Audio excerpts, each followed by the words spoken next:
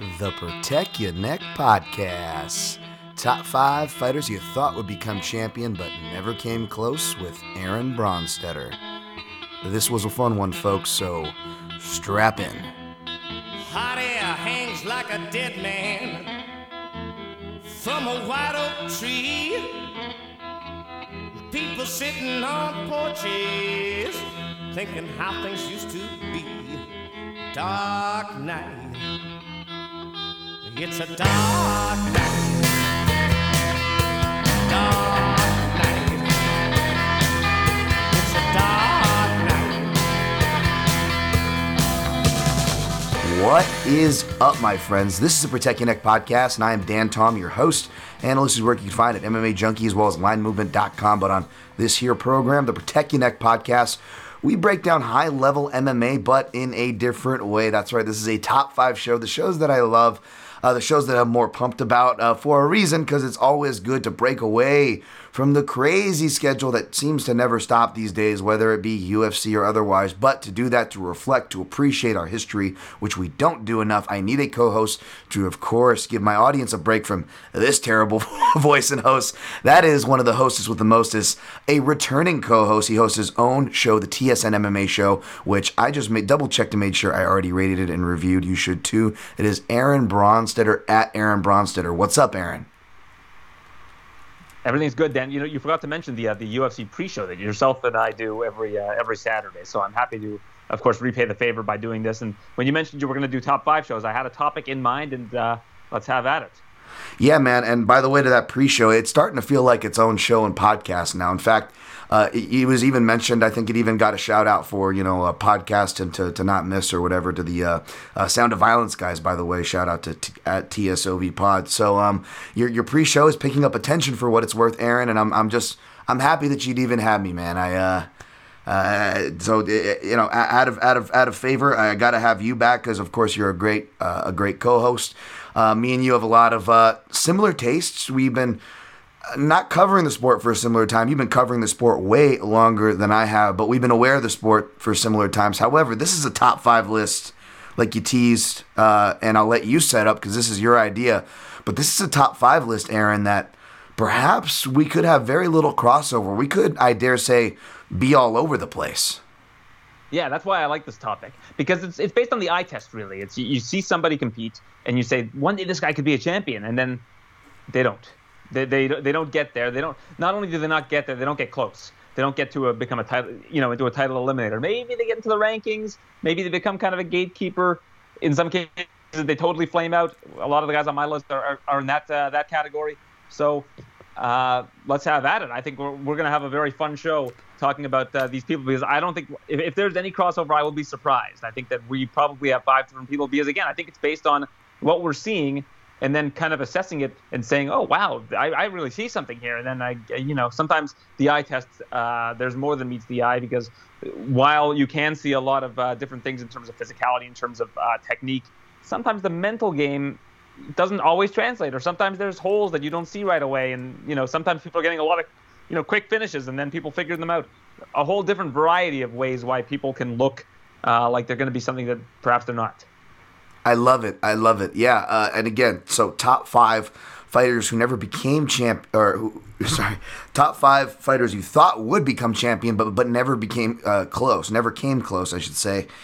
That's a great setup. But let me just also, I guess, add to that, Aaron, that this isn't meant to, crap on any of these fighters. If anything, this is kind of to laugh at our own judgment, right? Because again, we've all been there. We've all had these early marks where we're like, this is going to be the guy, whether we genuinely thought so. Maybe there was a little bit of that, longtime sports fan gear where you're trying to pick it up early so you can be like, dude, I called it. Whatever it is, whatever the motive, we've all done it, right? So this isn't picking on fighters. In fact, not to get too off track, but maybe a little fun background on both of us, just a random question before we move on here. Aaron, we're not beyond, by the way, this is a holiday edition, of course. You got the half Chinese guy and the Jewish guy from Canada, so I figured it was really appropriate here. But if I'm trying to stay in the holiday spirit. But Aaron, again, joking about ourselves and continuing in that spirit, just to keep this light and keep things in a in a healthy perspective here, right? As we try to do on this show, there's plenty of things that we've all as well, whether it be martial arts or not related, that I'm sure we've tried and we thought we were going to be really good at. And it turns out maybe we weren't so good at, and we ended up doing something completely different. I don't know, Aaron. You tell me, maybe you're like one of these many journalists who, you were doing a lot of these things early that was going to say you were going to be someone that was interviewing people. It wouldn't surprise me with your personality. But was there anything you thought from young adult Aaron to young child Aaron that you're like, I'm going to do this for a living, and, it just didn't work out for whatever reason? Well, at one point in time, I thought I'd be like a sports play-by-play guy, and I did do some of it in college, but it didn't end up being my career. I still would love to do it. I'm not closing that door. If anybody's looking for somebody to do commentary at an MMA event, don't look for me to be, the color analyst, but I would love to do the play-by-play. I feel like I could handle that, and I would love to do it. So I'm not closing that door, but it hasn't panned out. Let's just put it that way. And to further to what you said about what we're saying about these fighters, they all made it to the UFC. I mean, these guys all made it to the highest level. Not everybody's going to be a champion. In fact, you're talking about an infinitesimal amount of fighters that end up becoming a champion. And maybe another day we can do the show on people that we thought would become champion and did become champion, because that list, I've got a couple of guys on that list. But I think that this particular list is a little bit more fun because, you can always say, oh, I said that guy was going to become champion. It's like, okay, well, great. I think a lot of people thought Khabib was going to become champion one day. But let's get into it. Yeah. Get our hands dirty. Yeah, absolutely. I will say that I could see you as, at least yours was kind of close. I was going to say mine real quick was a FBI agent, but for a lot of reasons and academic setups and, Tourette's diagnosis and some other things, I realized that probably wasn't going to be as realistic as I would think. However, similar to you, Aaron, I was always a big Marv Albert fan, and I hated Bill Walton. Yes. Bill Walton? Yes. Well, because Bill Walton was just like, this guy is a terrible defensive player. Pippen with the steal, like I said, fantastic defensive player. That was my Bill Walton impression. He was like the typical front runner. But he'd also be like, Scottie Pippen reminds me of a concert at the Fillmore in 1973 when I saw the Grateful Dead perform. And then you see the set list, and it's beyond your wildest imagination. That's the kind of tools that Scottie Pippen has. That kind of stuff is why I love Bill Walton. He is great, and of course I'm defending the guy who, took a bite out of a hooker's shoulder for all I know. Is that the same guy, right? Either way, the point is they were all great, and they all had their faults, okay? But allegedly. Marbell, biting the mic jokes. I remember those. Those were funny. Anyways, but the point was I had a love for broadcasting, and that's always, I think I talked about it on a recent podcast as well. Like, that's always been a dream of mine, and I know that's never going to happen for the UFC now, especially with the way they do. Again, play-by-play Aaron, but if you're looking for some color, I'm your guy. I know that's never going to happen for the big organizations, as they need like real former fighters, not guys that just got their ass kicked by Marvin Eastman's son, right? You watch the what's it called, Between the Lines or whatever it's called. You could do a show. You could be on a show like that. Like if, let's say, something happens to Nick Kalikas or Yanni the Greek, you could be on the short list of people to replace them. I think you'd do a great job at that. I appreciate that, and I love that Nick's up there. He's an OG. He deserves it. And for as much shit as the Greeks got, I think he's closed the year out pretty strong. So you got to tip your hat. And they do a good job. I really like their format. In the way they brought that debate up, just to give them a quick shout. And I appreciate that compliment. However, me and my standings, we'll wind down into some real self-deprecating talk of where I think I stand and we'll go in this industry, which is not great. So let's push on from there. Because with this, but that's apropos to the spirit of this list, right? Sometimes things just don't work out. So again, folks, this isn't a shot on anybody. We're all human beings here. That we're just as culpable, and it's something we need to remind ourselves about these fighters. But yes, that is the topic. Yes, that is the topic. Top 5 fighters. Yes, you thought would be champ. Oh God, speaking of my Tourette's, there you go. I'm gonna be doing that for a minute. And it reminded me of one of my favorite. Speaking of depressing stuff, one of my favorite bands, Lifelong Tragedy. This awesome lyric that popped into my head as I was putting together the list. The song came on, and I'm like, oh, this is apropos, and it's "Sweet Innocence" with Loser's Luck. I know you think you're giving love, but you're just getting fucked. So on that note, let's do our top 5 fighters you thought would be champ but never came close. Aaron, you brought this topic to the table. You set up your guidelines. We're reasonably close. I think we can explain these as we go on and set them up. Otherwise, we'll just give them away. So, like you said, why don't we start off? You take the steering wheel. We may do the Chinese fire drill in between, but you lead us off with your number 5, sir. You know the format. Yes, sir. Well, this is a fighter who still, I think, has the skills to become a champion or could have become a champion. And it was not for a lack of skill or a lack of talent. It was for a lack of weight-cutting acumen that held this individual back. A man who would always have his fists balled up going into a fight. This isn't the guy who ever had any eye poke violations because his hands were always balled up in the fists, and that's John Lineker. He lost more on the scale than he did to his opponents. A fight with Demetrius Johnson is still kind of the white whale of that flyweight division, but Lineker I think he probably missed weight at flyweight more than he actually made weight. And that's never a good thing. And I think that's kind of what held him back from getting into that title picture. I think he could have beaten just about anybody at flyweight with his skill set and with his hands and with his power. He was the guy.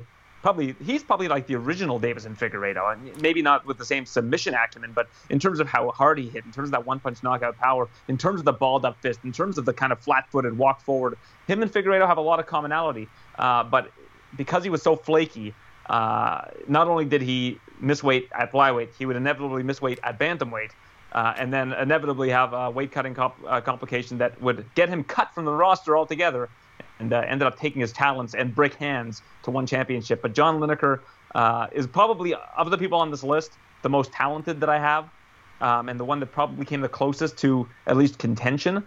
But yeah, John Lineker, that's a guy that I think, if you look at his resume, he lost to Bagautinov. He lost to Gaudino, actually, in his UFC debut. Still a top 5 flyweight fight, by the way. Still a top 5 flyweight fight. Yeah, that fight's was great. A great fight. And, of course, Lineker missed weight for that one. Lineker missed weight here. I've got it in front of me, actually. 1, 2, 3, 4 times. 4 times.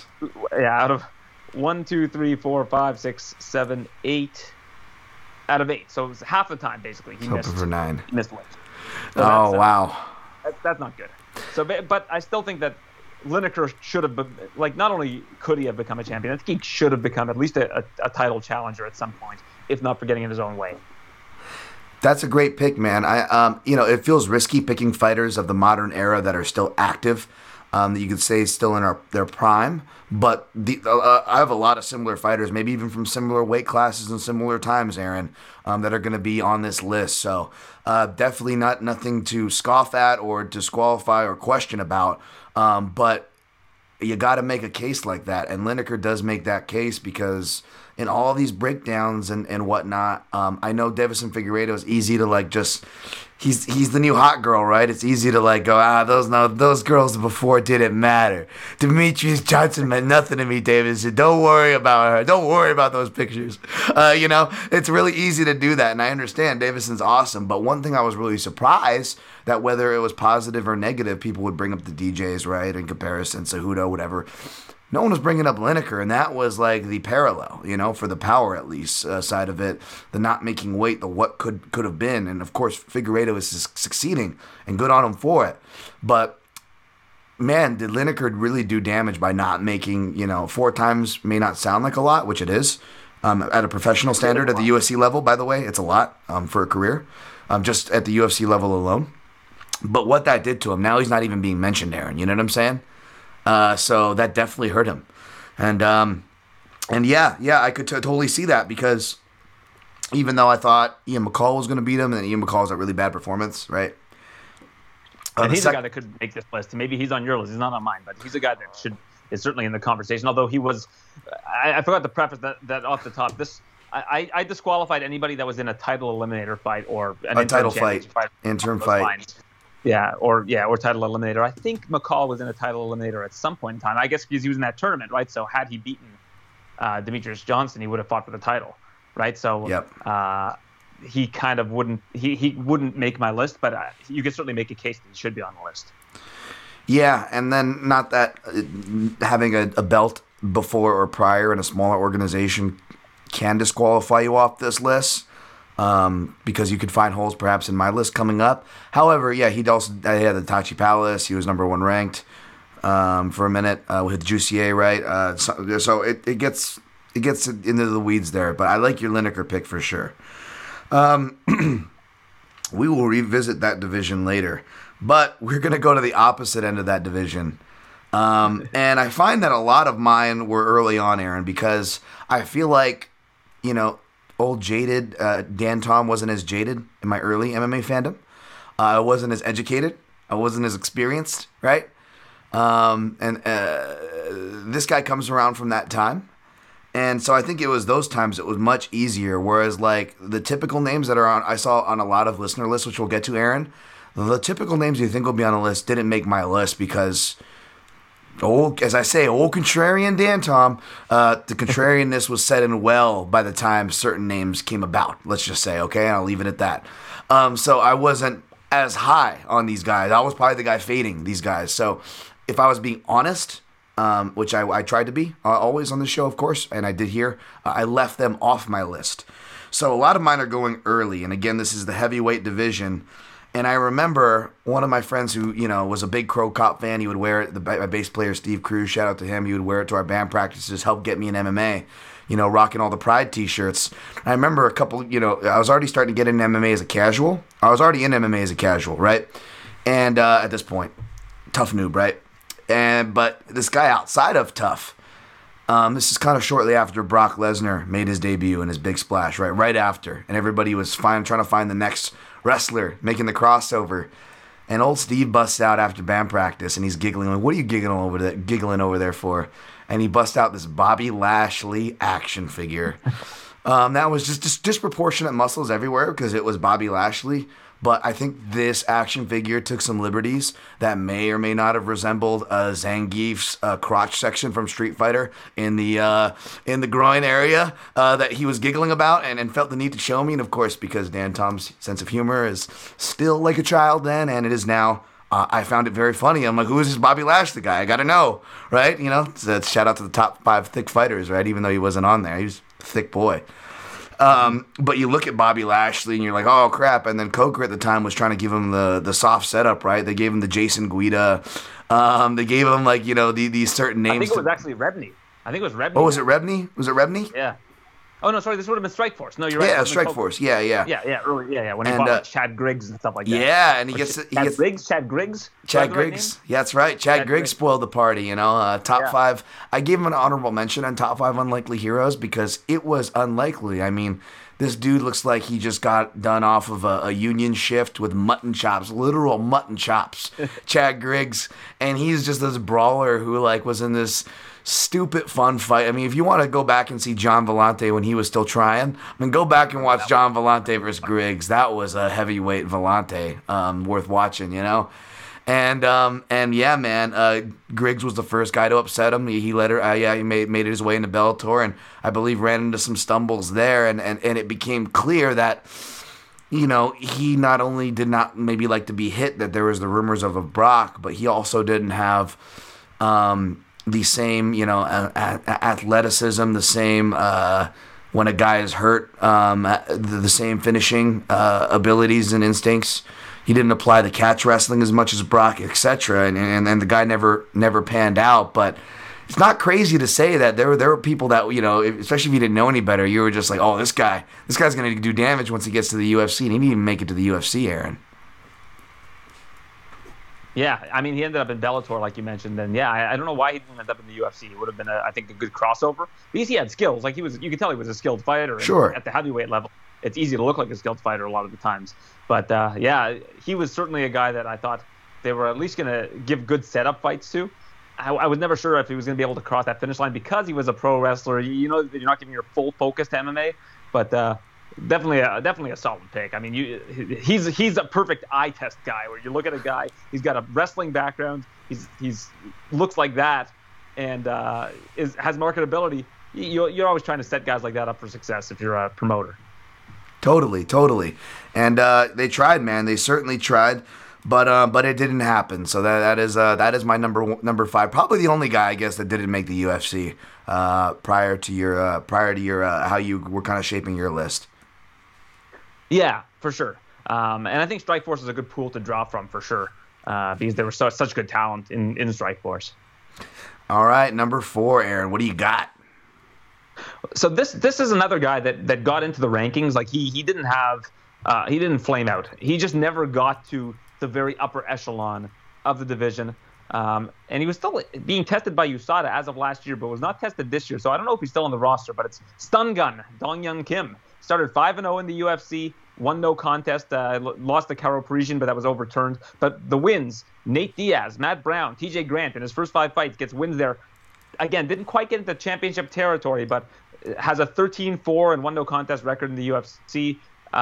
His last bout of court being left in a pool of his own blood by Colby Covington. That's the way Covington, describes all of his wins. Left him in a pool of his own blood.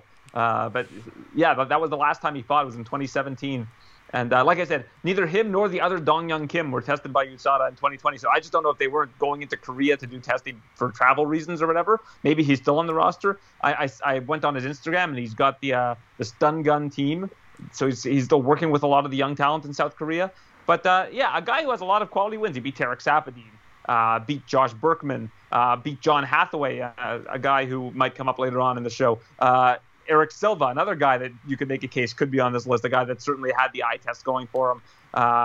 Sierra Baharzada, Paulo Thiago, a lot of good names on this guy's resume. He beat Amir Sadalov back when Sadalov had just won the Ultimate Fighter and was an up-and-coming guy. So Stun Gun never quite got to that level. One of my favorite fighters to watch, and a guy that I certainly thought had the upside to become a champion because he was railing off that kind of a streak early on and really had kind of the look and a really diverse skill set with kind of the judo background, good striking, etc.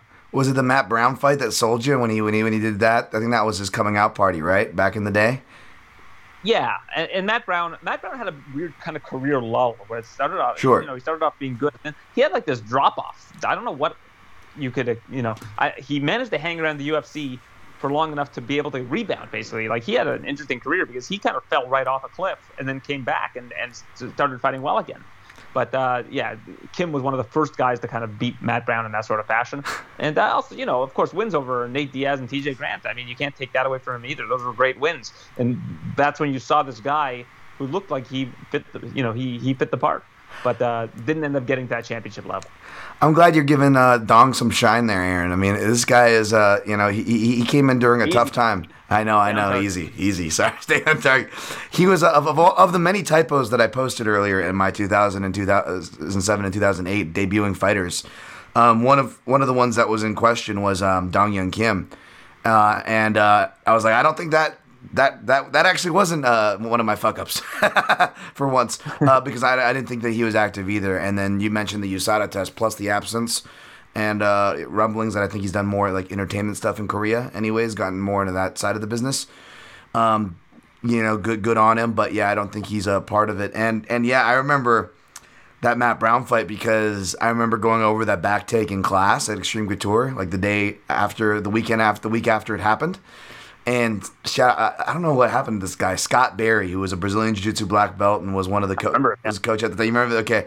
And this isn't any kind of like, I'm not trying to, I just remember it just kind of made it funnier for whatever reason, like because of his choice of words. But like Scott Barry had this very kind of, and then nothing wrong with it, by the way. I don't want this to come off like homophobic or anything. Nothing wrong with an effeminate voice or effeminate tendencies. I have some myself, so nothing wrong with that. But like Scott, when he was teaching, like even when he was teaching, he kind of had like this almost like this flair.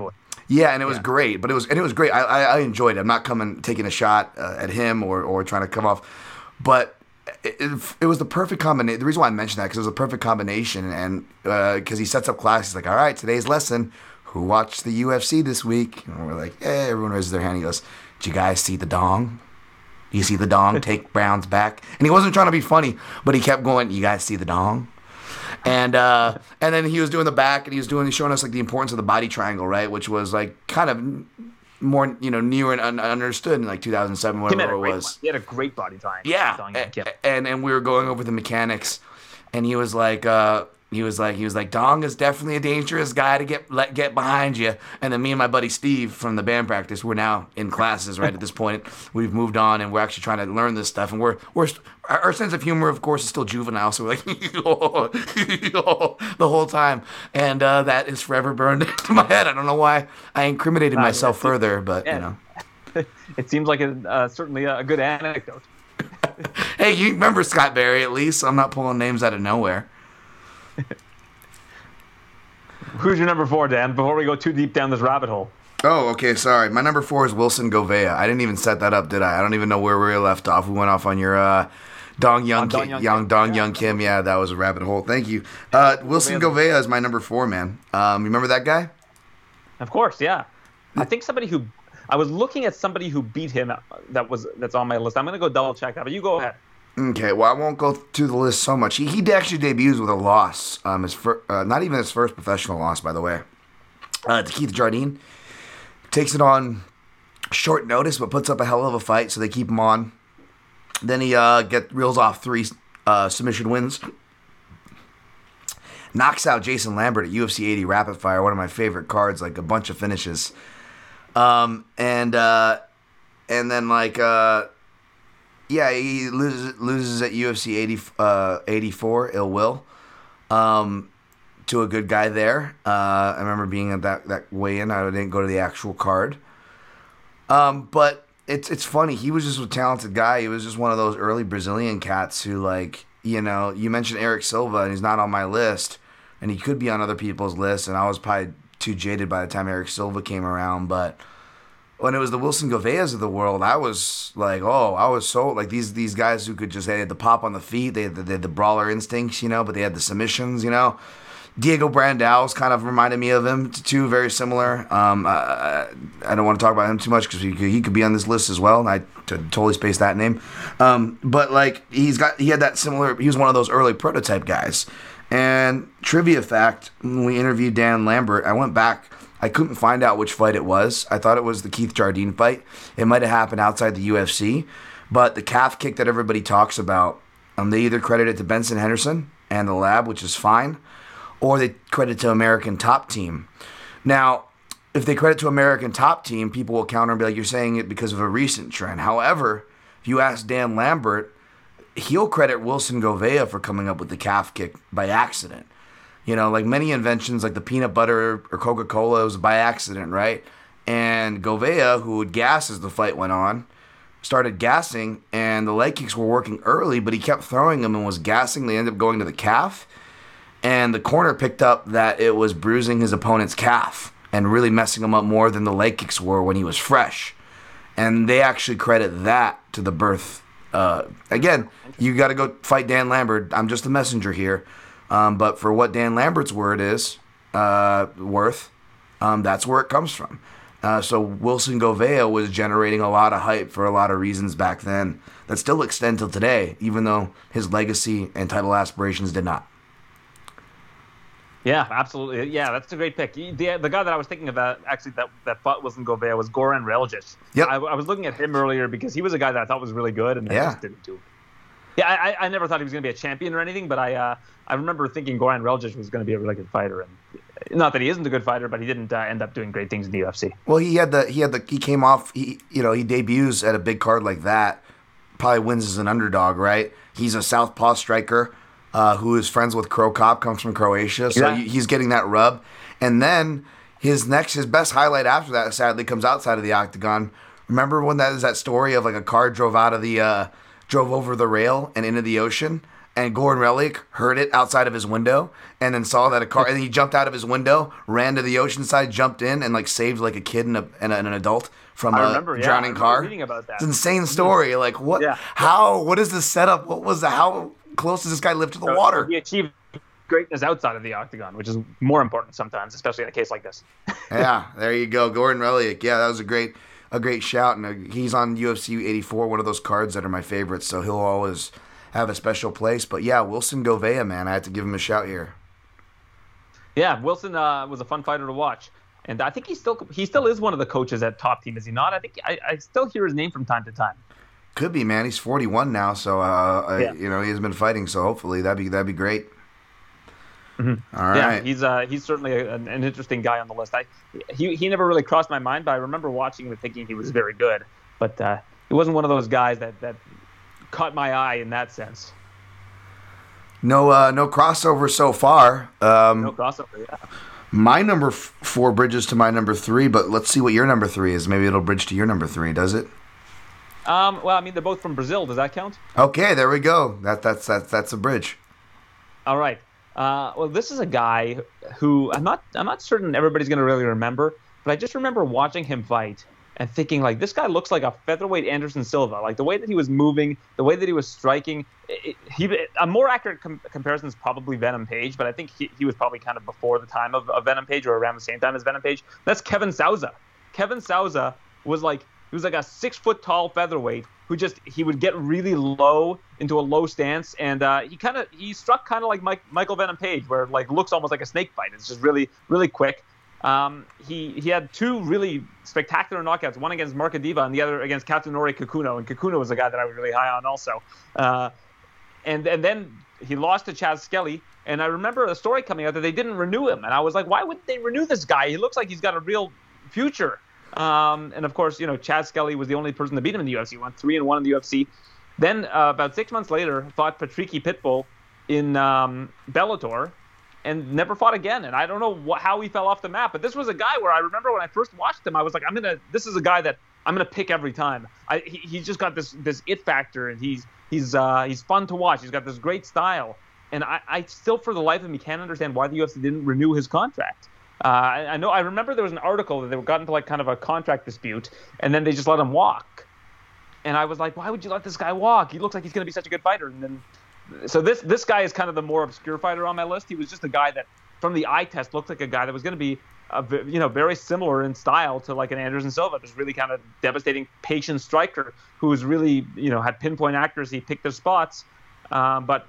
We know what happened. He lost once and was basically never heard from again outside of the fighting on an obscure card in Italy against Patricky Pitbull, where he lost a unanimous decision and has never fought again.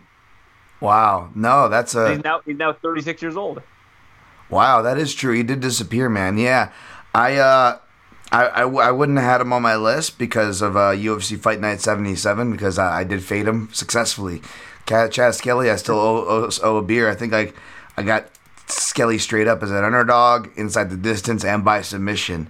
And boy, did he have to fight for his life to get that submission because Kevin Souza was a scary dude.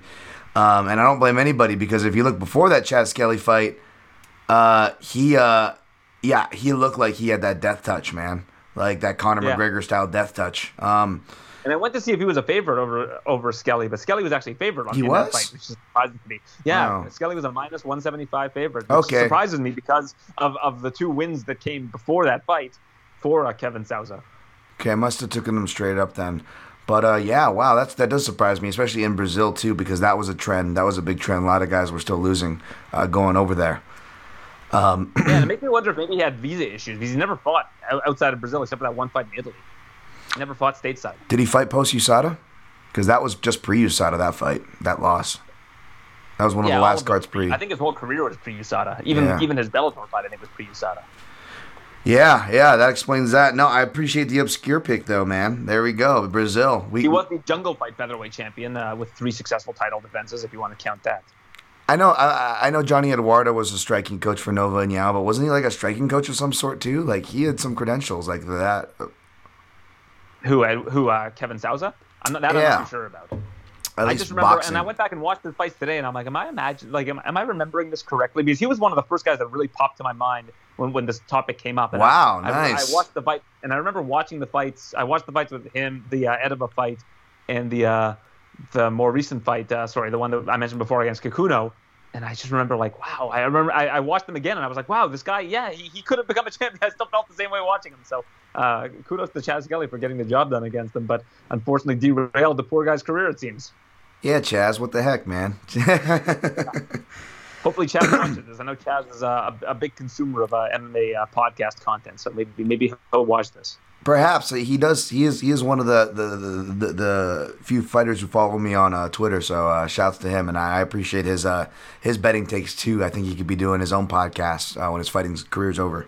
I mentioned that to him actually when I saw him in person. I said, you should do a bet podcast. You've got really good insights on this. And yeah, he said, maybe, and it hasn't happened, but maybe. Typical fighters. I love Chaz Skelly though, but. Yeah, all right. We'll stay in Brazil, Aaron. I'll match your Brazil with the Brazil. I'm going to stay in American top team and even in a division, though. Even with some UFC 84 crossover. Thiago Silva.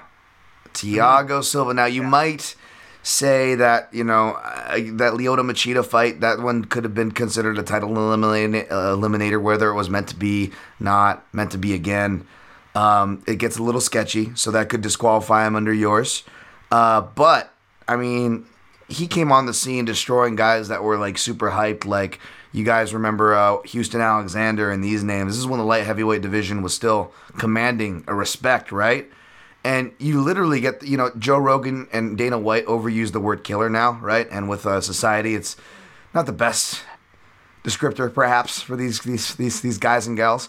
But this was appropriate when they were saying this guy is a straight killer, right? I hate that saying, but like this guy's a straight killer. I'm like, what is it? As opposed to what, a gay killer? Like what is that supposed to mean? I know I'm going down a hole. I know. Stay on target. And not to mention that when you're talking about this guy and what he did outside of the cage, the killer thing is not good. No. This guy was not a good person. No. Drugs, firearms, police standoffs, you name it. Yes. And perhaps I should have. And perhaps I should have seen this further of his love for disorder, because on that winning streak, of course, he pops up at UFC 84 Ill Will, right? And I'm at the weigh-ins, like I told you, and he beat Antonio Mendez, submission of punches. I mean, getting guys to tap the punches over here. In the first round. Yeah, just scary guy, and he just starts looking to the camera and just stare it down. You're just like, that guy's got issues. So Aaron, after the buffet, because me and my buddy Steve's getting a lot of play on this podcast. Shouts to him. He is. So we just finished up at the MGM and we watch Husamal Palhares, this guy just come out with looks like they just let him out of a cage with a scar over his chest. Tito does the Dana is my bitch, shot to the way-ins, right? We saw Kenny Florian wasn't fighting that night, but we saw him and said hi, and we're like, boy, we've worked up an appetite, and boy, don't we deserve to eat, Aaron. Not like these fighters or anything. So we go to the MGM buffet, which is right there, and it's a bit of a line to get in. And once we finally get in, we go and we hit up. We want to hit up the expensive stuff first, so we go to the seafood, right? Of course. And as we're about to get served, there was a gentleman who did not feel the need to wait in line. And he kind of stood out because it was giant Thiago Silva coming post-weigh-in. And he was a big boy, by the way. I mean, this guy was a heavyweight, cutting serious weight to 205. And that's what he was so scary, because he could still do stuff like mount and take backs and do like the Brazilian Jiu-Jitsu smaller guy stuff, but with stupid power. So he's going to replenish himself. And not only does he skip the line, Aaron, like, I don't know if they don't have a lot of buffets in Brazil. I don't think he cares about the Brazilian barbecues. I got to imagine the churrascarias, they have the sneeze guard as well, right? And that kind of tells you which side you should be on. That and the line of people and the chef on one side. But he goes to the chef's side. And he just starts loading up just fish and all this slice, the expensive seafood you have to ask for. And it's like they're trying to be authentic there at MGM Grand. They got like a guy that looks like he's straight from Japan there, right? And he doesn't speak a lick of English. He's got a big knife in his hand. He's screaming at Thiago Silva, waving. He goes, what are you doing? And Thiago Silva just calmly looks at him. And it's great. He's looking at him, giving him his attention, like trying to process it, very confused. Perhaps he's not hydrated. But his hands are simultaneously loading more and more fish. And he just nods to the guy. In his credit, Thiago, he's got some really bad standoffs in his career. He didn't do it violently. He just was really obsessed with food. He let the guy wave the knife, didn't even blink at this knife being waved in his face, and went just pounded fish. And we're like, we should probably bet on that guy. And he ended up winning against Antonio Mendez, who I don't remember. No. If Antonio Mendez walked through this room right now, I wouldn't know who he was. No, he was a big guy too. Antonio Mendez as somebody, I know you've watched this card more than once, because it seems like you have a real kinship with UFC 84. If you saw him, would you recognize Antonio Mendez? Antonio Mendez, for people that don't know, he looks like, especially shaved head Tony Ferguson. He looks like that version of Tony Ferguson, but like older. Like if he had a Mice and Men. I think I'm like a Big George kind of to his Yeah. Lenny. I don't know if I'm getting the characters right. Yeah, but that's who Antonio Mendez looked like. That was a great card though. Sorry to get sidetracked. A lot of UFC 84 talk on this card, but yeah, Thiago Silva, and of course he went downhill as we know. And last time I saw him was at ACB main event in California against Jared Torgerson. I was there live for that. And just the most annoying person in the crowd. I think it was Jared's wife or something going, "Let's go, Torgerson! Torgerson, let's go! Come on, Torgerson!" And it reminded me of that Bill Burr podcast, "Let's go, TCU!" And that was the last I saw Thiago Silva. He's still fighting though. I'm looking at his record, and he last fought like a year ago, in like May of 2019. So maybe he's in KSW. So I don't know if he's still at it. Yeah, he lost to David Zavada's brother, Martin Zavada, over there at KSW. He's been kind of the guy that's been, a lot of these guys that get brought in, they get brought in regional promotions when things don't work out. Yeah. Well, that guy was a scary guy, Thiago Silva. He was. And like you mentioned, it's because of how big he was and the fact that he was so slippery on the ground. Like, he was so good with his jiu-jitsu. I used to love watching that guy. He was an entertaining fighter at the very least. I'm not sure if I ever saw title potential in him, but I certainly knew that he was a really, really tough out. We'll put it that way. Yeah, and this was before like the John Jones era, right? He was coming up, so you could you actually were allowed to have an imagination about 205. Yeah, it was great. Of course, yeah. Yeah, I had one 205 guy that's on my honorable mention list, and I think the reason he's on my honorable mention list is because I never really thought he'd beat John, but I thought he'd get to a title fight. So we'll get to him a little bit later on. All right, what's your number 2 as we push on, Aaron? So this was the first guy I thought about when this subject came up. And, we have Darren Till now, the Scouser, but the original Scouser, Paul Sass. Paul Sass! The master of the Sass angle. Because I remember he came into the UFC and his ground game seemed light years ahead. He was catching everybody in the first round with all these crafty submissions, and he was always fishing for submissions, always finding them. People would take him down, and they wouldn't know what to do because this guy was wrapping his legs around them. He was going for toe holds, going for knee bars. He was doing all the kind of stuff that people are doing now. He was like really ahead of the ground game back then, and just incredible to watch. And then eventually, after a few, I think he had 3 wins in a row, all first round finishes. So win against Mark Holst, Michael Johnson, of course. He got him with an inverted heel hook in the first round. And Jacob Christmas Volkman. I know Christmas is coming up, so shout out to Christmas. Yeah, Christmas Volkman. Yes. In the first round. He subbed him with the triangle armbar. I remember Volkman was a wrestler. He was taking on Sass, and I think Volkman was favored in that fight. And I was like, he shouldn't be favored. He's gonna take him down and get put into a world of trouble. So he ended up beating Jacob Volkman, and then he ended up facing another good jiu-jitsu guy in Matt Wyman, and he got submitted in the first round. Then lost to Danny Castillo, and like Kevin Sousa, got prematurely released. Ended up in Bellator for one more about 6 months later. Actually won that one, a toe hold against Rod Montoya, and has since walked off into the sunset. It's been 7 years since we've seen Paul Sass in the cage, and he signed like a multi-fight deal with Bellator. I don't know why he didn't come back, and I know he still trains at Team Cowbon with the lads, but. Yeah, unfortunately, we haven't seen Paul Sass back, and he was a guy that I thought was going to make a lot of noise in the UFC and potentially become champion because it was a very wrestling-heavy division back then, and he was so good on the ground he could catch anybody in anything. Paul Sass, Aaron? Paul Sass? Fucking Paul Sass? You kidding me? I love it. I love it. Sorry for that poor accent. I just love it. I came across his name, too. I didn't have high hopes because I had such... heavy opinions on 155, but he definitely came across my study. He's gotten honorable mentions on other lists. Maybe it was the Unlikely Heroes, as well as like a Jacob Christmas Volkman.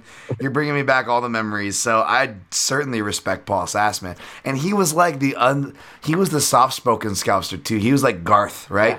Yeah. Like Darren Till's fucking Wayne, and Paul Sass was like Garth because Joe would be like, you don't understand. You're catching everybody with this. People don't understand how hard this is in this division.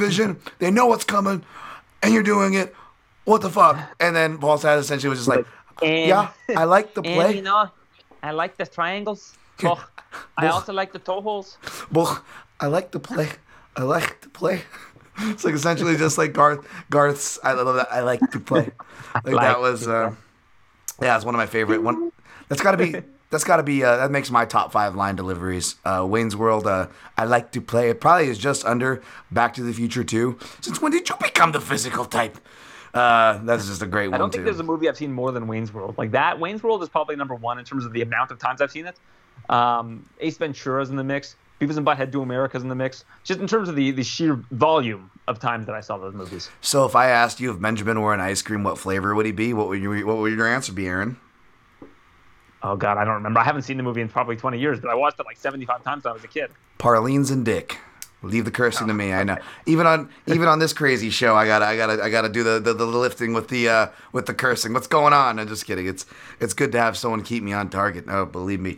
Let's push on before we go down to Wayne's World. By the way, Die Hard is probably it for me with a close second. I know it's typical, but Fight Club's a close second. But Wayne's World's probably on that top 5. One of the first VHSs I bought. 1992. I had that on VHS also. I got heavy rotations in the VHS player. Dude, I did this move, Aaron. It's one of the few and first times I did this move where I made my mom buy it saying it was for my dad, and then I just watched it.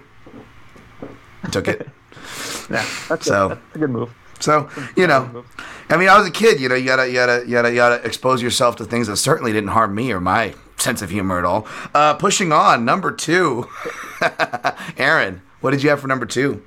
That was my number 2. Was Paul Sass. You're up. Paul Sass. I am up. See, keeping on track, folks. You see the lunatics running the asylum here. Thankfully, these guys were actually written spaced out, so I didn't do like a stream of consciousness like it would seem. But just like my 4 connects to my 3, I'm not going to stay Brazilian. I'm not going to stay American top team. But Thiago Silva did face a guy. I was in attendance at UFC 125 that says no contest, but he essentially played the bongo drums on Brandon Vera's head. And Brandon Vera is tough. I debated this one, Aaron, because he went on to win a championship in one, which I believe he recently lost, finally, a heavyweight championship. No, he's still the champion. I think he's still the champion there. Oh, that was like a lower weight fight or a non-title fight to Anline Sign? He was supposed to face Arjun Bowler. Maybe I'm wrong on that. Did he just fight? Because they've been having a lot of cards recently, but I'm gonna take a look. You continue. I'll take a look. Yeah, October 2019. No, you're right. He lost to Ongla, but he was still he moved down a division for that one. Oh, okay, that's right. So he's still the heavyweight champion. Because that guy's fought at like middleweight, I think. But yeah, and nothing against nothing against Brandon, or what was done there. But Brandon Vera is always known as the first guy to talk about champ status. He never received it. In fact, he's credited to the curse of talking about it before it's you even get close. Mm-hmm. You might not get close at all. And you could argue that his fight with Tim Sylvia wasn't an eliminator of sorts or an important one at the very least. But I feel like the one belt would exclude him off my list more than that, Aaron. But the reason why he makes the list so high is because if I'm being honest with myself on guys who I really thought had all the tools, who I was sold on, and had multiple divisions he could have done it in, was Brandon Vera, man. And yeah, by the time he got beat on at UFC 125, that I was disillusioned no more. But before then, oh man, this guy, he was a Greco. He does kickboxing with Rob Kamen, Lloyd Irvin Jiu-Jitsu, one of the first Alliance guys to really put that team on the map. All the skills, man, all the skills you could possibly ask for. He even had dexterity off of his back and stuff, even though, right when he starts kind of having that turning point, he just kind of freezes, even though John Jones is practically giving him an armbar that Vitor Belfort would later take and almost submit John Jones with. Vera didn't take it and got his orbital crush, and you could feel for the guy because you're like, the Tim Sylvia fight, okay, maybe he was caught speeding, but then he faces Verdum at UFC 85, one of the most injury plague-ridden cards I remember. And, it was kind of an early stoppage, but where was he going to go under the mount of Fabricio Verdum? So he could, kind of rest his hat on, it was controversial. Beats Reese Andy, goes down, to 205, loses a split to Keith Jardine, and you're like, well, Keith Jardine's one of those guys who just makes ugly fights. So you're still giving him passes, and, puts a 2-fight winning streak together, and then probably should have beat Randy Couture. I love Randy, but, he dropped Randy a couple times with body shots. Under today's judging, that goes to Vera, and then loses to John Jones, and it's just all pretty much downhill. So I know there's probably a lot that would have maybe not met your criteria, Aaron, but being honest with myself, I gotta put him up here high on my list. Well, to be honest, I thought Vera had fought for the title at some point in time in the UFC, and then I just went and looked, and he hadn't, and he wasn't never even in the title eliminator. Because, like you mentioned, he kept talking about wanting to be a champion in 2 divisions. I thought that he had just gotten to that point, and he never did. So he's great. Like he's good, definitely a good part of the list. And when I first started watching MMA, it was kind of when Vera was on that win streak. He had just beaten Frank Mir. And I remember all the buzz around him was that he was going to become the champion. Like he was the next guy. He was young at the time, and he was kind of like next up. And everybody thought that it was almost a foregone conclusion to become the heavyweight champion. But like you said, he never did. He never got there. That's a good pick. He was somebody that I looked at, and I just obviously didn't look hard enough because I thought that he had fought for the title at some point in time. But I was wrong on that one. All right. Well, number 1 time, man. This is crazy. I don't even think we need to do a Chinese fire joke. No I have no crossover, and I have no connection. There's nothing that tethers this conversation to my number 1. So, drum roll. What is your number 1, Aaron? So my number 1 is an interesting one because it's not like somebody who flamed out or like he just never lived up to expectations. He's somebody that I watched on Tough and said, this guy can be a champion one day. Like this guy has all the tools, fantastic grappling, huge for the division. He was 5'11" and fought at bantamweight. But an injury and concussions derailed his career. Chris Holdsworth. He ended up being 5-0. Like I think, what is he now? He's 5 or 6-0. 6-0. He had 2 wins in the UFC, and we just never saw him fight again. He's still the grappling coach at Team Alpha Male, and I just thought I thought it was a foregone conclusion that he'd be the champion at bantamweight one day, and I still to this day think he would have become the champion at bantamweight at some point in time had that injury not derailed his career, had the head injury not derailed his career. And it's he's actually still in the UFC testing pool, from what if I'm not mistaken. I've asked him in the past if he would ever consider a comeback, and he said not really, but he stays in just in case whatever he decides maybe. But he's just a guy that I thought at some point in time would become the champion. He had everything that would all of the skills that would lead someone to believe that they could be the champion. So he's number 1 on my list because he didn't come close. But it's not his fault. You know, it's an injury thing. So I shout out to Chris Holdsworth. Certainly not a guy that I think doesn't really fit the same kind of mold as the others that are on my list. But a guy that I still think I'd like to give his due as a guy that I thought would be champion one day, and still think he could have been champion. But we never unfortunately got the chance to find out. Yeah, folks, and that's a great pick. Obviously, soft spot for me because a guy derailed by concussion stuff, right? Obviously, that's a soft spot. But also, it wasn't UFC hype, it wasn't Tough hype, or even Team Alpha Male hype that led Aaron to that pick. For what it's worth, like I followed Holdsworth comes from my scene, Las Vegas scene, Tough Enough scene. So I saw that kid come up, fought even friends of mine. Didn't go to the same gym. That's why. So I always knew about Chris Holdsworth, and he always, even from early on, had this hype. This kid's going to be champion talk. You don't hear that often. Even back then. You don't hear that about amateurs. Yeah. And he started his career, if you count his fights on Tough, 10 straight first-round finishes. At bantamweight. That's pretty impressive. And his first fight in the UFC was the Ultimate Fighter finale where he beat Davey Grant to become the Ultimate Fighter. That went to the second round. And then his next fight was against Chico Camus, which he won by decision. But yeah, he was just a guy that I thought the sky was the limit for him, and I really wish we would have gotten the chance to find out. I'm sure he wishes that as well. So that's why he's number 1 on my list. I feel like there's kind of that we never got to find out. It's kind of the unanswered question. Never came close, but what could have been? Absolutely, man. What could have been? That's a great one. I love that you shouted out Holdsworth, man. That's definitely my favorite of your list here. So that's fitting, man, that it's number 1. Great shout there. All right, my number 1 is also a lighter weight guy. Maybe you could mistake him for Chris Holdsworth if you didn't know any better. They're probably not that much different in dimension, look, hair tone, and whatnot. A lot of this pick and a lot of my picks were like, I guess I justify him being so high is because I not only thought he would be champion, but kind of like we were mentioning John Jones, you actually thought they could beat one of the greats, and that's really rare because usually when you have the dominant champ, that's going to cancel guys out for this list for the most part because we didn't really, even if we thought highly, we're like maybe this person will be a great action fighter, not a champion. trying to think of who it could be because I'm sure they're on my honorable mention list, but I'm not. I'm eager to hear who it is. Well, Demetrius Johnson doesn't get mentioned with John Jones very much these days, but he's up there, deservedly so, for pound all-timers, dominant champions, etc. And not many people, a lot of people we picked and were wrong about. And one of mine was Justin Scoggins, and I know he's still active, even though he hasn't fought, about a year and a half since it was a win in Risen, even though he also lost there to a leg scissor choke, a submission, which seems to be his kryptonite.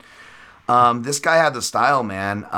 He had the wrestling, but also I'm very biased to Kempo karate guys. Of course, guys like Stephen Thompson got chances at the title, so they can't be at this list. Obviously, I always thought high and wanted those guys to do well.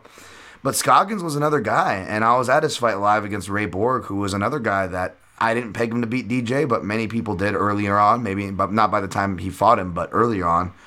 And so to see him school Borg at that Hendricks Thompson card, speaking of Kempo karate, it was like, man, Kempo karate is alive and well. I was riding so high driving home off that card, Aaron. Not only did I pick, I think, every fight right, I think, as well.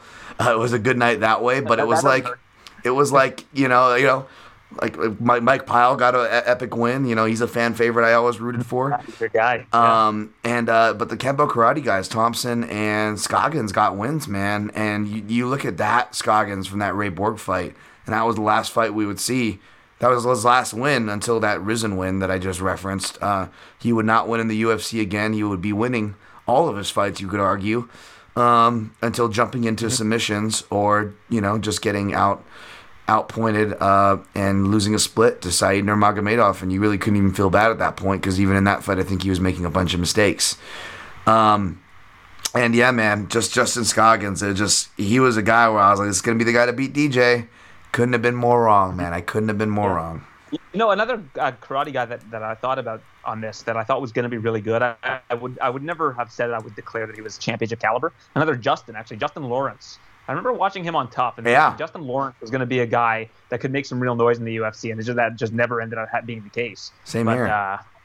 So Justin Scoggins is on my honorable mention list, and I saw somebody had responded to this thread with Justin Scoggins, and he was another guy that kind of immediately came to mind for me as a guy. But I don't know if I so much thought he was going to become a champion as a guy that I thought was going to become like a real player in the division. Like I thought that he'd be a top 5 guy. He was kind of a super prospect, but never got there, sadly. And I think that he's one of the more disappointing fighters of the last decade, of people that really had a lot of upside that just didn't deliver.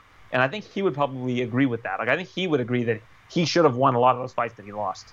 I think so too. I think that's very fair. Again, to be fair here, like I don't think anything was stated that you would disagree with. And it's just one of those unfortunate things. But me, I got to give the karate guys some love. And again, we'll talk about here with some honorable mentions. But like those guys that you peg to beat the really great champions, I think tend to come to mind on this type of list, right? Yeah, for sure. Do you want me to roll through some honorable mentions? As I pull up the listener list, give me some of your honorable mentions at the top, and then we'll move to listener lists. Well, the guy that was going to be number 1 before I realized that he had been in a title eliminator was Cro Cop. Like, Cro Cop to me is the ultimate guy that, like, didn't really come close in the UFC and had so much hype around him. Like, he was the scariest guy in MMA at the time. And technically his fight with Gabriel Gonzaga that he lost that kind of derailed his UFC hopes was a title eliminator, technically. So right. I removed him from the list for that reason, but I still think he deserves a spot on this list. I mean, Cro Cop is a legend. We saw what he did in Japan. This isn't the guy who flamed out or had this upside that was unanswered. It was just more the hype around him coming into the UFC, which he just didn't deliver on it. George Soteropoulos, a guy who won a bunch of fights in a row, from Australia, a guy that they ended up making a coach on Tough. A lot of people forget that he was a coach on Tough Smashes. A guy that I think they thought had a lot of upside. He won. I think he started his career winning 3 or 4 in a row, and then lost 4 in a row. But he was a guy that I thought had upside. The aforementioned guy at light heavyweight that I thought might compete with John Jones at some point and maybe hang with him was Phil Davis. Like, Phil Davis was a pure eye test guy and still a great fighter. A guy who was became a Bellator champion. So that's kind of why I didn't put him on this list. But he was a guy that I was like, wow, this is the guy that I think can actually challenge John Jones. Never got to see it. Edson Barboza was on my list. I mean, he's a guy that's always been kind of a but never really got to that next level, similar to kind of a Dong Young Kim. So I had Edson on my list. Jimmy Hedis. I remember when he first came into the UFC, Jimmy Hedis was a guy I was like, wow, it was very similar to Paul Sass. I was like, wow, this guy's so crafty and creative, and he can finish it. He can finish guys anywhere. And then he also kind of lost a couple in a row, and we haven't heard from him again. I think his last fight was in the UFC, and it was probably in like 2013 or something. But Jimmy Hedis was a guy I thought had a lot of upside. Eric Newbreed Koch. I thought Eric Koch was. I think a lot of people thought Eric Koch had a lot of championship potential. He's still in the UFC, actually coming off a win right now in the UFC. But somebody who I think a lot of people thought was kind of a hot prospect that could move up, big guy for the division, had all those kind of intangibles. At heavyweight, I was going to have him on my list, but he ended up being in the title eliminator as well. It was Travis Brown. Like I remember when Travis Brown was destroying guys, I was like, wow, this guy's got it, and it's heavyweight. Anybody can become a champion at heavyweight. And so Travis Brown was on my list. He's still in the USADA testing pool as well. Maybe we haven't seen the last of Hapa. Hatsu Hayoki, another guy that I think was huge in Japan, came over to the UFC and didn't live up to expectations, but looked so big and so talented in there. The aforementioned Justin Scoggins. Another guy that fought for the interim title was Michael McDonald. Michael McDonald was another guy that I thought would get to that next level. That's a name surprising come up. Do you want me to stop? Am I naming too many guys? Well, I want to give some listener shine, so I think give the listeners some shine. I'll let you clean up. I'll let you clean up what they did, because my man Benny Abs here he's got Jimmy Hedis as well. Okay. I like Jimmy Hedis getting shouts because he was always a fun fighter. I just never had that big thing on him. I'm sorry, he didn't get mentioned on your name. What about the Polish Hammer, Chris Hordecki? Chris Hordecki? I don't know. I never thought that he was going to become a champion, but he was. I think one of the reasons why he's kind of a fair name is because he was so young. Like, he got into things so young, so talented at an early age. And unfortunately, I mean, one of the best knockouts that never discussed is that Enja Kawani knockout that of Chris Hordecki, where Hordecki kind of started to run away, and Enja Kawani used his massive reach to throw that head kick and caught him as he was trying to get out of trouble. That's one of the better finishes in WEC history. But Hordecki was he was a guy, especially early, like before he got into into the WEC. He was a guy in Canada that a lot of people were discussing as kind of a next guy. Yeah, man, he'd always be doing the rounds at Extreme Couture, and I don't blame people for putting that name on there. Same with Hatsu Hayoki. I had big hopes for him as well. Benny Abb says if that counts on the basis of his UFC run. He also says Sokuju. That was one I could see people having high hopes for. That's a really good shout there. Todd Duffy all come to mind. Todd Duffy's a guy I expected to be on the list of yours or many. I didn't put him on there. I don't know. It's fitting, but like, it just seemed one obvious, and then I don't know. Two, I know Todd, so it's like it's too real of a pick. Yeah. Can I make you feel old? Yeah. We're coming up on the 10-year anniversary of the Ubereem finish of Todd Duffy at Dream New Year's Eve. It's 10 years ago. Wow. That's crazy, man. That is crazy. At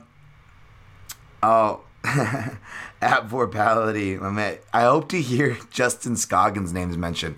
Got you. Number one, sir. Yeah. Got you, buddy. Mark Fellows at Fellows Mark. I remember being impressed with Thomas Almeida's flying start to his UFC career, but he faded faster than a fart in the wind. His words, not mine. Yeah.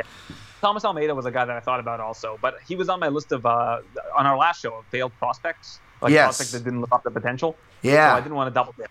Exactly. See, there was a lot of that too, and also he would have been on a lot of people's lists, and I was like fading him, already for the left hook, seeing things there. So I couldn't honestly put him on there, but I don't blame anybody for thinking high of the guy. I mean, this is incredibly fun. He was undefeated coming into the UFC and was a killer. James Lawson at Jimmy Lawson. Mirsad Bektik is another one I'm not surprised to see on here. I never got that's a good one. on the Bektik train, but Thomas Almeida he agrees with as well. Alex Garcia giving some Canada love there. I could see Alex Garcia getting a lot of love. The Nightmare. The Cuban Nightmare, what was his name? I forget. James agrees with you with Travis Brown. Yeah, I remember he was impressive. His first fight came on. And then Duho Choi giving the Asians some love. I appreciate that. We don't really get He was on my honorable mention list too. Duho Choi. Usually the I think we're doing an assuming fighters list, and usually like that's where my Asian brethren ends up. So to see him giving people see one giving people high hopes, I love that because we don't get the that kind of stereotype of positive. So that's awesome. Thank you. Even though I'm not Korean or Duho Choi, I felt the need to thank you. I'll go. Sadly, no Jewish guys on this list. So, yeah, what's going on? Where's Ellenberger at? Yeah. Nobody thought Noad Lahat. No, Ellenberger's not Jewish. I know that's stereotypical. Last name. Noad Lahat. You're talking to the guy. Hey, you're talking to the guy who turned Yair Rosenstruck Jewish. Okay, Aaron. So you're gonna have to deal with who I let in your club, even though I'm not a part of your club. That's just how it's gonna work here. So just take that tattoo that Thiago Santos has of the giant Jewish star and put it on Rosenstrike, and there you go. There we go. I love it. Rosenstrike. I love it. He should. That would be great if he just represented Israel for one fight, because like Sabata did Jamaica. You know what I'm saying? Like Rosenstrike could do Israel if he wanted to, right? Hey, is Natan Levy an extreme guy or syndicate? He's like the next Jewish fighter in the UFC. I should know that. In Vegas. But I wasn't trained with him or anything like he's that. Popping. I never trained with him, but he's popping up for both gyms. I can't tell you which one. Hodko at Ball X Gun. Roger Huerta. There's a name. Yeah, that seemingly was. He was on the cover of Sports Illustrated for a reason, and I think they had high hopes for him. That's a great answer. He never came close either. Yeah, right after he was on the cover, it was like the Madden curse. He just like fell off. Yep. Stefan Struve made my honorable mentions. That guy was a fun fighter and just a guy that maybe could have put it all together if he learned how to jab. There was a lot of years where, a lot of us probably were holding on to that hope. Yep, unfortunately not. Never happened. Mousasi, well, I guess that's for UFC. It's hard because Mousasi has so many titles other places, which I'll get to. Mousasi. I thought about Mousasi. His name kind of came across my desk earlier, but Mousasi just came too close to becoming a champion in the UFC. I think he was like one fight away kind of thing. He's got Crow Cup and Vanderlei, but both those guys, more Vanderlei especially, felt like they were always in the mix. Like they only needed one win, and then they would have gotten a title shot kind of a thing. Yeah. If they could just put some momentum together, which they couldn't do. Yeah, they just couldn't string together 2 wins in a row kind of thing. So they weren't in official title eliminators and didn't win official UFC titles, but between their accolades outside and their relevance overall, I think you could forgive us for not putting them in this. Was up past his prime. Like it was like when Takanori Gomi came to the UFC. Like I don't think people at that point thought that he was going to become a champion. I feel like people thought the same way about Vanderlei. It was a little bit too little, too late when he joined, but still a good answer, reasonable answer. Yeah, totally. What was your last 4, Aaron? Do you still have your place held there for cleanup on your honorable mentions? Yeah, so Duho was mentioned already. Sure. You mentioned Brandao earlier in the show. Brandao was on my list. Nice. Coming off tough. He just looked like a guy that was not to be tampered with. And kind of Warley Alves a little bit too. He kind of fit that mold. Yeah. But the other ones I had as well, Ruslan Magomedov. It makes me think back to the MMA analysis where they almost had a bet where Sean Carey was obsessed with Bigmadov and thought that he was going to become a champion before Stipe, and they almost bet on it. Yes. So, but Ruslan Magomedov, he was Bigmadov. Whenever you have a Medov and they're in a heavyweight division, you can't write them off. And John Hathaway, who was mentioned earlier in the show, thought that Dong Young Kim. John Hathaway started his career. I remember he was kind of the English guy that they were building up. They kept throwing him kind of easy. I was high on John Hathaway. 500 favorites. Yeah. Aside from when he fought Mike Pyle, like I even bet on him to beat Diego Sanchez, which was a big deal at the time, guys. Diego Sanchez just started turning the negative corner. Yeah, right. He was former he was a title challenger in his own right. The 100 people never realize how good 155-pound Diego, title challenger Diego Sanchez was, when he fought BJ Penn, that era. Or even prior to that, people forget how good he was. Yeah, you look at his career. It was that BJ Penn fight. Both their careers changed dramatically from that point on. It's kind of crazy. One guy won. One guy took one of the most epic beatdowns. But it was almost like they both took the damage, because if you look at both their career trajectories, it was one of those fights where, that was both those guys who they were. We love it. We love them for it. If you're fans of those guys, but that was the best you were going to see from. It's only going to get painful. And I couldn't believe that BJ Penn was able to do that to him. I didn't think that anybody could do that to Diego Sanchez at the time. I mean, and that's why, even people like Anderson Silva were saying, that performance, that guy is the best fighter that we've ever seen, and ever, at any point, ever. Yeah. Like the people who mattered were saying that, folks. Like, anyways, but not that doesn't go on that rant. Another guy people don't forget. People don't remember how good BJ. Yes, yeah, exactly that too. So it's like it's all lost context now. I'm surprised Francis Carmont wasn't on your list. He's the guy I could see. I looked at him. I looked at Francis.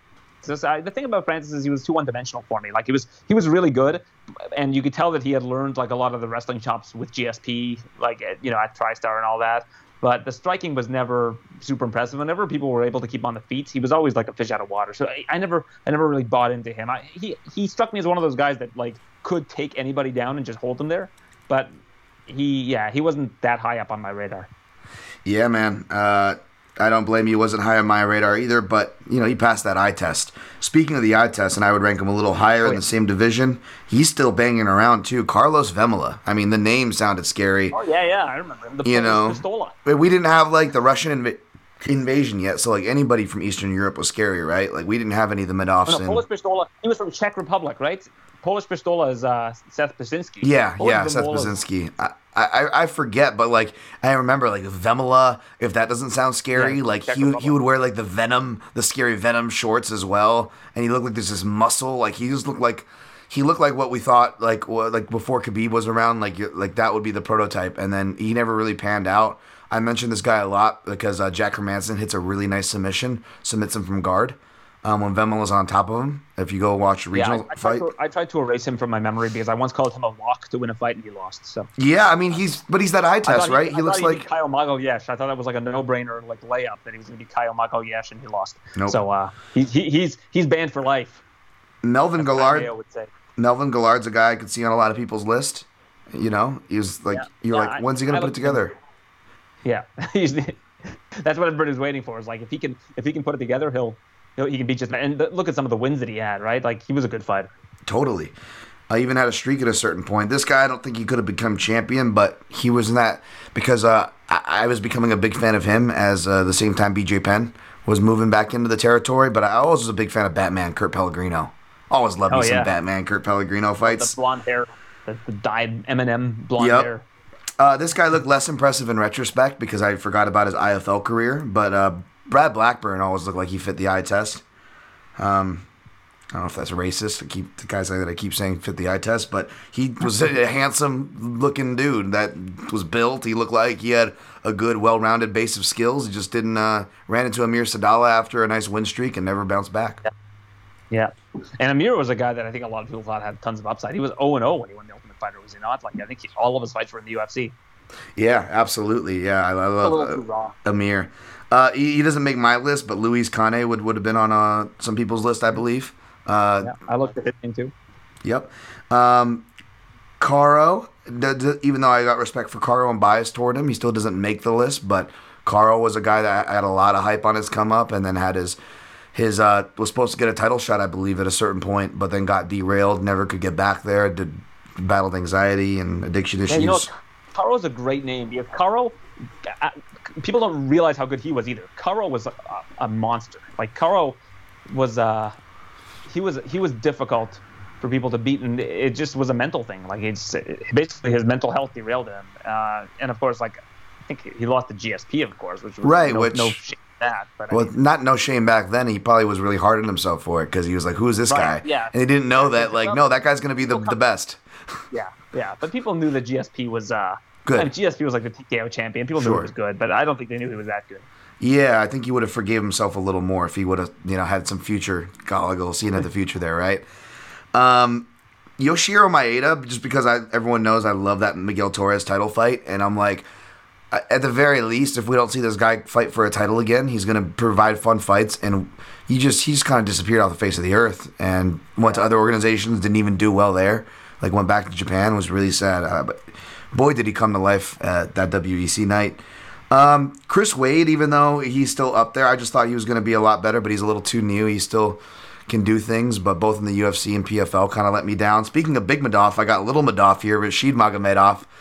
Yeah, he's good. Rashid Magomedov good. And I was looking at guys like Rustam Kabalov. Like you saw that first fight against Big. Oh yeah. It's a great one. He was going to be potentially a champion. It's a good name. Islam Makhachev, I still think has the potential to become a champion, but I feel like he hasn't lived up to that potential just yet. So we're recording this right before Anthony Pettis fights at the last card of the year. So this is a weird prediction. I don't want to timestamp too much, but I'm pretty sure Rashid Magomedov is still PFL, right? Yeah. I don't know why, but I just feel like... Unless he's an ACA or something now, but I'll look it up. Yeah, I feel like this is weird. Regardless if Pettis wins or loses in the UFC, I think we're going to see Pettis and Rashid Magomedov at some point fight for the Bellator lightweight title, and Magomedov's going to beat him in a very boring fashion. Yeah. There's my bold prediction. He is an ACA, and he's 36 already now. Rashid Magomedov, 36. Jesus, slow burn. Well, I'll be damned. God damn. But he didn't do very well in the PFL. Like, you look at his PFL record, and it was like he had a draw over Brooks, but he was 3-3 with a draw. Like, well, that format was not made for his style. I mean, that's the one thing. That's the tough part about his style. If it's not already hard enough to like. Well, yeah. Last one on my honorable mention, and almost made it high. But this guy again, this is the one I was hinting to. He got too many titles outside the organization. But the fact that this was one of the guys I pegged to pick, John Jones, and the health issues kind of explained just the lackluster part of his last career, but that's King Mo, and I love King Mo. I don't want to be disrespectful, good answer. But it's so hard because he was a champion in Strikeforce. Bellator, Strikeforce, Bellator. He won like a heavyweight Grand Prix in Risen. So like I can't, and I love Mo, so he deserves all the respect that his accolades deserve him. But if you're thinking about Strikeforce Mo, like this is the guy I think could beat maybe John Jones here. Before Cormier was even talking about going down to light heavyweight, so he wasn't in the picture this time, folks. And you look at the style, and you just like it was lackluster. Nothing against my hardcore brother Emmanuel Newton, but he's getting knocked out by the spinning back fist, and like all these really deflating things, and gets away from the wrestling, and you really tell that he just separated himself from the submission grappling in general, and just really just fell in love with this boxing style that, it served him well sometimes, but it just never felt like you were getting the full Mo out there, even in his wins. Yeah, but he became a champion. He did, so I couldn't put him on the list, but it's like... Yeah, I think that you can't really have him on the list, right? He didn't fight in the UFC, right? So he can never become a UFC champion. No, yeah, so I that's why I left him off my list, but I wanted to mention him as an honorable mention because he's just, because of the expectation, he fit that context. I think that people thought he'd be a champion for a long time kind of thing. Sure. Wow, man, that was pretty rad, man. This was fun. I don't know how Christmassy spirit it was, but considering this podcast, I think I've given up now. Like, and this will segue to a nice... 2020 has been a bit of a letdown, and some of these fighters were a bit of a letdown. So we can just close it with that. Well, no, I was going to segue to a plug for your podcast. Considering this podcast doesn't do any award shows or anything, I think I've given up on that for the last couple years now. This will be like the year-end show, man. This will be coming out Christmas week, so hopefully this provided some holiday entertainment. Hard to get holiday. It's hard to get holiday themes in this sport, obviously, but we did our best for you. And if you're looking for like proper year-end shows, to segue to the positive here, check out again one of my favorite podcasts, the TSN MMA Show. Again, give it that positive rating and review. Aaron's like me, man. He doesn't ask for much. No hate to everybody that does the hustle out here, but Aaron takes pretty much no time off at all, like myself. Thankfully, he's going to finally, this man. And he offers a lot, really good content. So please hit that subscribe for his show. It was an excellent award show, by the way. You had some of my favorite people on there. Of course, my colleague, Mike Mott, MMA. And I don't know if these guys know or they don't follow me, but I certainly will vouch, and I love all these people for what it's worth. The Brian Campbells of the world. I think Mark Ramundi, Sean Al-Shadi. I mean, you had some really great people on there, a great award show. People, go check that out for end of the year awards. I'm not doing any of that here. We're going to be back with some more top fives, though. But Aaron, as I took over your plug stage for you, is there anything left for you you'd like to plug on your way out this year? No, I think you got it covered. TSN MMA Show, rate and review. I'm not looking for any Patreon money. Not that there's anything wrong with that, but just looking for some positive reviews, because it's I'd like more people to listen to the podcast. I love doing these interviews every week. And I just would like for more people to listen to them. I put a lot of work into them, and I think that you'll enjoy them. If you're into MMA, I think you're going to get a different kind of perspective in these interviews that you're not going to hear in a lot of other places, and that's really what I'm going for. So if you're looking for something that's not the same kind of cookie cutter interview that you're accustomed to, not that there's anything wrong with that, because I know that a lot of these websites operate on clicks and things like that. But I've kind of changed what my mantra is in terms of interviewing, and I hope that you can glean something unique from the different interviews.